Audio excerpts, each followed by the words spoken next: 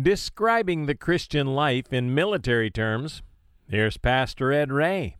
You joined an army, a Salvation Army, of course, where they get the name. The ministry of sharing with others the good news. And there's opposition.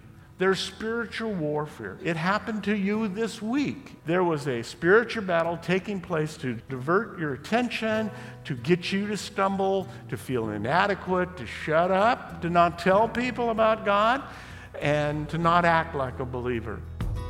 Zion now built with hands, and in this place gotta dwell with man. Sick be healed and the crippled stand, singing hallelujah. My kingdom built with the blood of my son, selfless sacrifice for everyone. Faith, hope, love, and harmony. I said, let this world know me by your love. It's been well said that the Christian life is not a playground, but a battleground. And since that's true, we'll want to be on the alert and ready to engage in the fight. Now, of course, we fight with the gospel of peace and by loving our enemy, which requires great grace. Thankfully, God gives us the grace we need for the service we're each called to. And that's our focus today on Grow in Grace with Pastor Ed Ray. We want to say hello and welcome. 2 Timothy chapter 2 describes the grace that God gives to be His children, to be stewards, and to be like soldiers.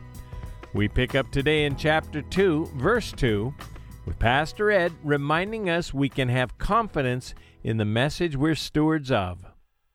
We're studying what Jesus taught because we have the privilege of Paul's very words, the words that he wrote to Timothy. So here's this succession of the message. Now, some denominations, I grew up in a church that taught apostolic succession, that you could look at each man that came from a certain apostle and worked his way all the way up to somebody today. I don't believe you can prove that. In fact, I'm quite sure you can if you look at history. However, there is a different kind of succession, and it is demonstrated in the terms of message that is preached. You are hearing, to the best of my ability, the message that Jesus taught, that Paul learned being with Jesus in Saudi Arabia for 14 years. And then he brought it to these young men, particularly Timothy. We'll see Titus, another young man, the next book we're coming to. And so we're just part of a long string of truth. And that's why we study the Word. It's not my opinion. It's what God has recorded for us. And you check out everything I say. And if it's not quite right, you come and tell me. And many of you are very qualified to do that. I've heard from a lot of you. Thank you for that. There's a faithfulness here for the people that you share it with. Not clever, not orators, not people with natural ability to lead, not the most intelligent, but in fact, those who will be trustworthy, faithful. When we're gone, they'll continue on. Someone said that we're only one generation from the gospel failing. You don't share it, I don't share it, then it won't go on. Of course, the Holy Spirit is making sure that it goes on. I was reading about one of those this week. Peter Kennedy wrote of a doctor missionary, a major general in the British Army at the end of World War II, went back to the area that he had been serving in North Africa. His name was Dr. Kenneth Fraser, a teacher, a pastor, a medical doctor, decorated soldier, and he decided to become a missionary as he had retired from the British military. So he chose a people called the Moru people. You don't know that name, but you know where they are. They're in the Sudan. And he went there in 1920, and he began to standardize medicine in southern Sudan. And he began to set up dispensaries, little first aid stations, every 15 miles across the Sudan in the south. He put a dispensary that was also a church, that was also a place for people to come to sleep, and it impacted several generations. He established schools and churches all over Mori land, 15 miles apart, centers and dispensaries. These centers served the hospital at Luai. The doctor also organized leper colonies in the area and a university. Because he endured the hardships of Sudan today, There are over 300,000 Moru Christians. Many believers are a result of the foundations laid by Dr. Fraser, and will tell you so if you ask them. They have remained steadfast Christians even under persecution by the Muslim government of the Sudan.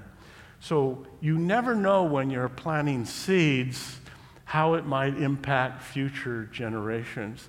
Almost 100 years later, there are 250,000 Christians in the Sudan, and you hear about them all the time, because one man went with his wife and shared the gospel. So he's a good steward. Child of God, second verse, a steward. 3 and 4, a soldier. Verse 3, you therefore, Timothy, you, all of us listening, must endure hardship as a good soldier of Jesus Christ. Suffering, another translation says. Endure suffering along with me, another translation says. So, a soldier of the cross, of which you are, if you've surrendered your life to God, you joined an army, a Salvation Army, of course, where they get the name. The ministry of sharing with others the good news. And there's opposition. There's spiritual warfare. It happened to you this week if you were trying to do what God asked you to do. There was a spiritual battle taking place to divert your attention, to get you to stumble, to feel inadequate, to shut up, to not tell people about God, and to not act like a believer. And Paul has been teaching that it happens to every person. But you have weapons. God has given you the weapon of prayer. The weapons of our warfare, he said, are not physical. They are spiritual, for tearing down spiritual strongholds in other people, in organizations, in countries, in governments, in administrations, whatever it is that you and I are involved in. God has given you the power, the dunamis power in grace, to change spiritual conditions in other people. What a great privilege God has given to us. So you're part, as a soldier, of a battle that goes on constantly. And our worth as soldiers are determined by how we do in the battles. Whether we're useful to God, and sometimes he has to bench us because we're just so beat up, we need a rest. That's okay. But don't expect to live there. God's going to pull you off the bench and put you back in the game. And he wants you to face hardships for Christ. Difficulties are a normal thing in Christianity. Expect it to happen. You will not be disappointed if you expect it to happen. Some of you are going, yeah, thanks. I got a little more than I can handle already, Pastor. All right, soldiers, verse 4. No one engages in this warfare, and Paul uses the picture of the Roman legions, entangles himself or herself with the affairs of this life, that he or she may please him who enlisted them as a soldier. Okay, first you need to know that in the Roman legions, your commanding officer also was the recruiter. He saw you working in the field for your dad or doing something, and he went to you and recruited you. You need to come in. You'll enjoy it. It'll be a lot of fun. And 6 months later, it's not a lot of fun, and you're marching in the rain, and you want to complain, you go talk to your commander. So the picture is of the one who brought you in is the one that you are responsible to. Do not be entangled. And that's the operative word here. Every one of us needs downtime. He's not talking about your hobbies. He's not talking about your responsibilities in life, to your boss, to your marriage, to your family. He's talking about those things that will entangle you, ensnare you, trip you up, because they suck you in and they become often idols in your life. So he's saying there are things in this life that are attractive to you that you need to say no to for your own spiritual well-being. That's part of maturity. Now, we can't be double-minded, is the way James said it, caught between two opinions, one foot in one world and another foot in the other world. James 1:6, but let him ask in faith without doubting. For the one who doubts is like the surf of the sea driven and tossed by the wind. For let not that person expect that they will receive from the Lord. Being a double-minded person is unstable in all your ways, and you'll find yourself not fully committed to one or the other. So there are things that you and I need to jettison from our lives. Some call it baggage. Baggage that holds you back spiritually from becoming everything God wants you to be as effective as God wants you to be, so that you'll have that feeling of significance and accomplishment and pleasing your commanding officer. Paul is saying here, travel light. You'll get a lot further with a lot less effort. I was reading about an old Civil War story that's a great illustration of this. A man who was a watchmaker in 1861 who was with the Union Army. They were stuck in one place for a long time, and guys started bringing all their old pocket watches to him, and he's fixing them. And he's really into it. And then all of a sudden one morning, he hears the bugler bugling that they're supposed to leave. They were headed towards the Battle of Bull Run, although none of them knew that. He went to his sergeant, and he said, "Sergeant, I can't go. I've got a dozen watches that I'm working on." Sergeant said, "Leave them." And that's really what Jesus is talking about to you and I, that we need to set aside the baggage, the luggage that will hold us back from serving Him. Pastor Ed Ray challenging us to be good soldiers, and this is Grow in Grace. Now with our next picture of grace from 2 Timothy chapter 2, verse 5, here again is Pastor Ed. The next one is an athlete. Okay, some of you I see here are athletes. We've got guys involved in Ironman and bicycling, swimming, running, all that. I'm suspicious of people that do that because I know the big one is in Kona, Hawaii, one of the most beautiful places in the earth. So I don't think it's all about the running. I think it's more about hanging out in Hawaii. But athletics, you don't just decide to do it. You're not going to run a marathon tomorrow if you've not been training. If you do, you won't get a mile. So the picture here is of effort, determination needed to compete successfully by the rules that you live within, the discipline. Now, Paul is probably thinking about the Olympics. He's already used the illustration we've seen of wrestling and of running. And certainly it's easy within running. You got to stay within the lines in your race. You have to do it by the rules, or if you finish and win, you won't win. You'll be denied the prize. It must be 100%. Back in the Summer Olympics, 1968 in Mexico City, there was an interesting race. The marathon for the first time was run with a gold, silver, and bronze medal. And people from all over the world came. And the television crew thought everyone would run in together like the other races, of course. But in the marathon, 27 miles, you get spread out really far. And they're there 2 hours later, and there's still one guy still out on the course. Everyone else is coming in, and they're standing around, they're going to other shots and other events that are going on. And finally, this guy comes in, and he's limping, he's all beat up, and he's from Tanzania. First time a Tanzanian had come to compete in this. And when he gets up to the finish line, he's criticized by the announcer. He said, "Well, why didn't you just step out and get some medical attention and ride back in the truck?" And the man said, "I came 5,000 miles for my country. Many people sacrificed to send me to this race, and I intended to finish it. I didn't come just to compete, but to finish the race." Now that's a picture that all of us need to embrace, that God wants us to finish the race and stay within the lines, and He'll get us there by His own power. Verse 6, next illustration, a farmer. A hard-working farmer must be first to partake of the crops. So the picture here is of a man who plants seeds. Jesus talked a lot about that. When you're farming, you put a lot of effort into the ground before you can plant any seeds. And that was Jesus' picture for sharing the good news with other people. And then you throw the seed in the ground, and it's like throwing it away because it gets covered.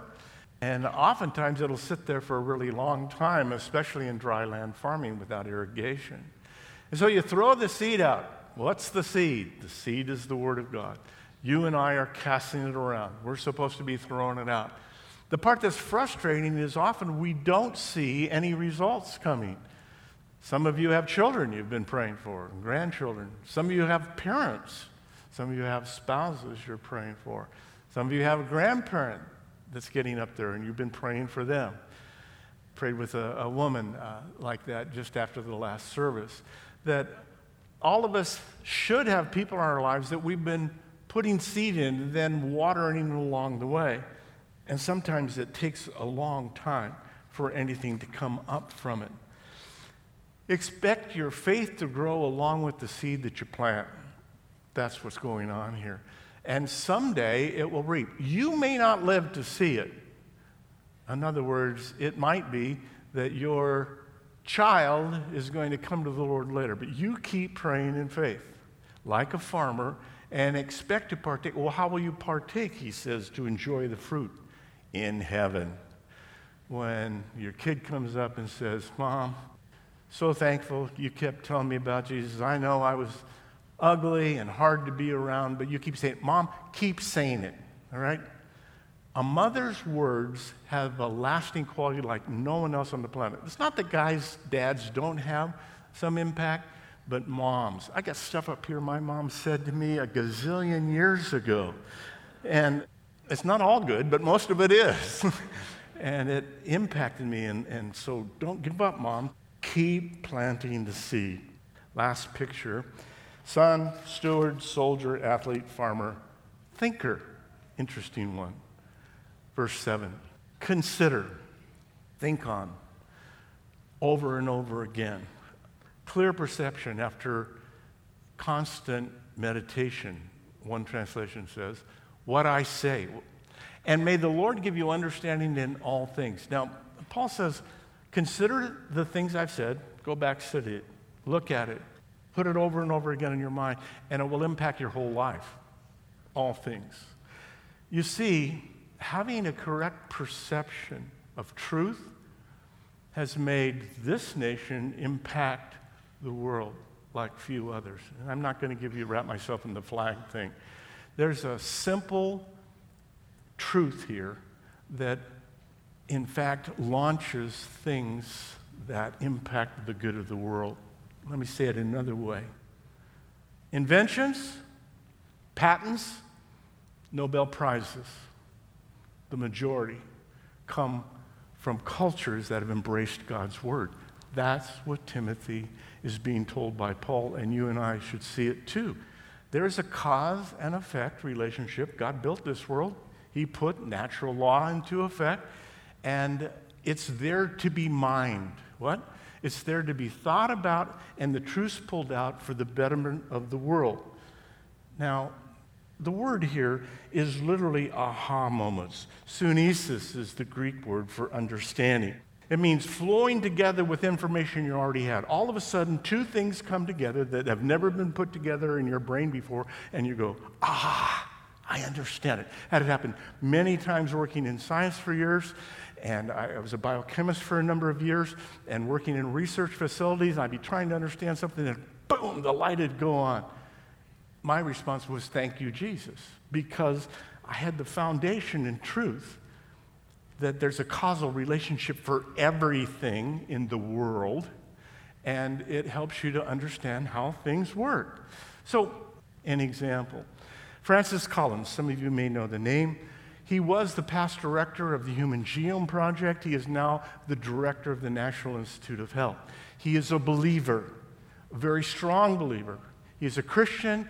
He is a physician, an MD, and he is also a PhD in biochemistry.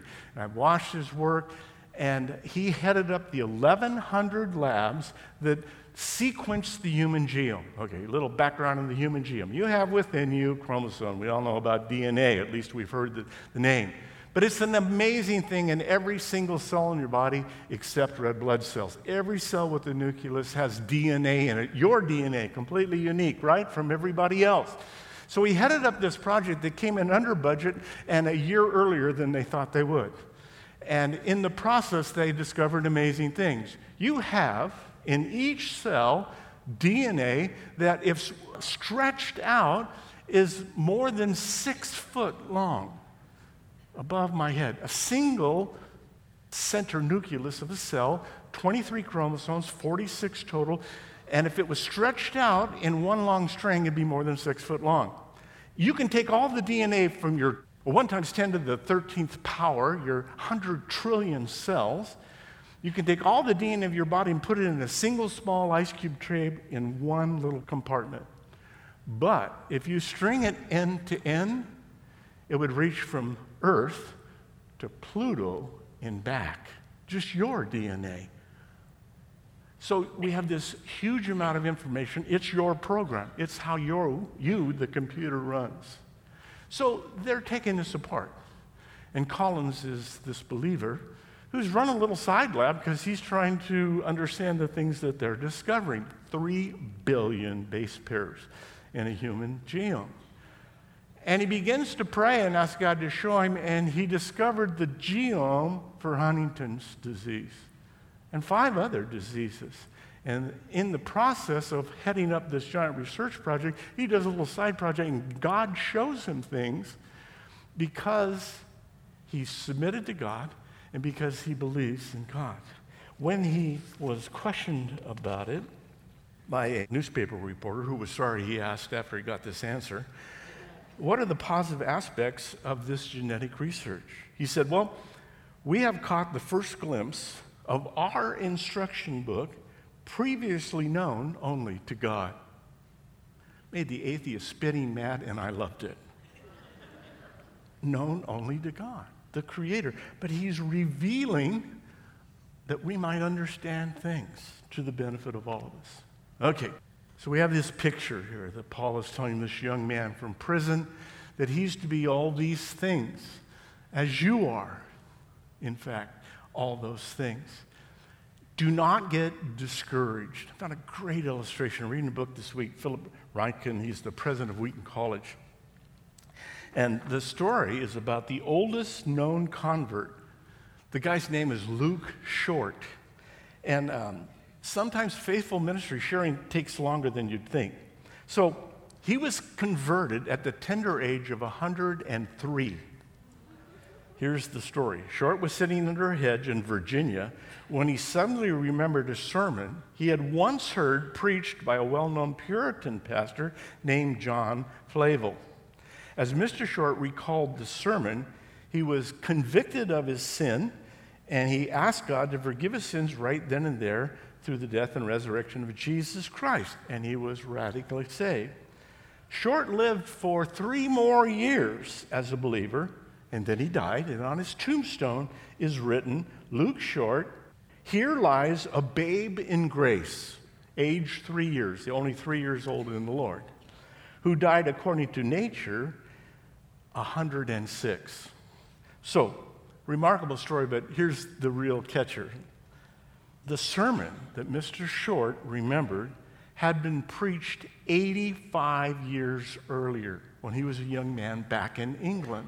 It took almost 100 years for it to sink in.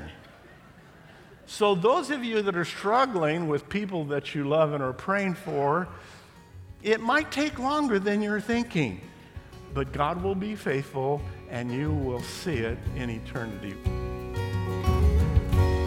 Pastor Ed Ray encouraging us to keep praying as you patiently wait for the coming harvest. Today on Grow in Grace, we heard a portion of Pastor Ed's study in 2 Timothy, and you can hear it again at thepackinghouse.org. For a CD copy of today's message, call 844-77-GRACE. That's 844-77-GRACE. And look for us on iTunes as well. We can hook you up with many more resources to help you grow in grace when you visit thepackinghouse.org, like Pastor Ed's devotional.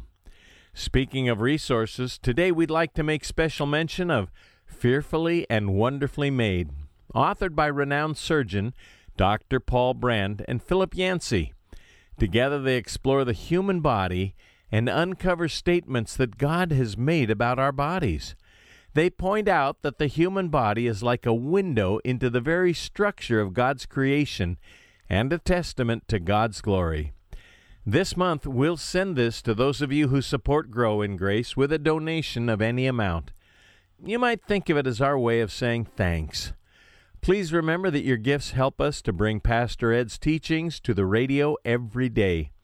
To make a year-end contribution, go online at thepackinghouse.org or call 844-77-GRACE. Well, next Monday is Christmas, and we have a special message to share with you from Luke chapter 2. Merry Christmas from all of us at Grow in Grace, and we'll catch you back here on Christmas Day. This program is brought to you by the Packing House Christian Fellowship in Redlands.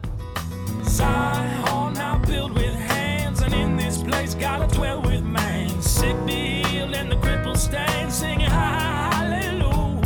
My kingdom built with the blood of my son, selfless sacrifice for everyone. Faith, hope, love, and harmony. I said, let this world know me by your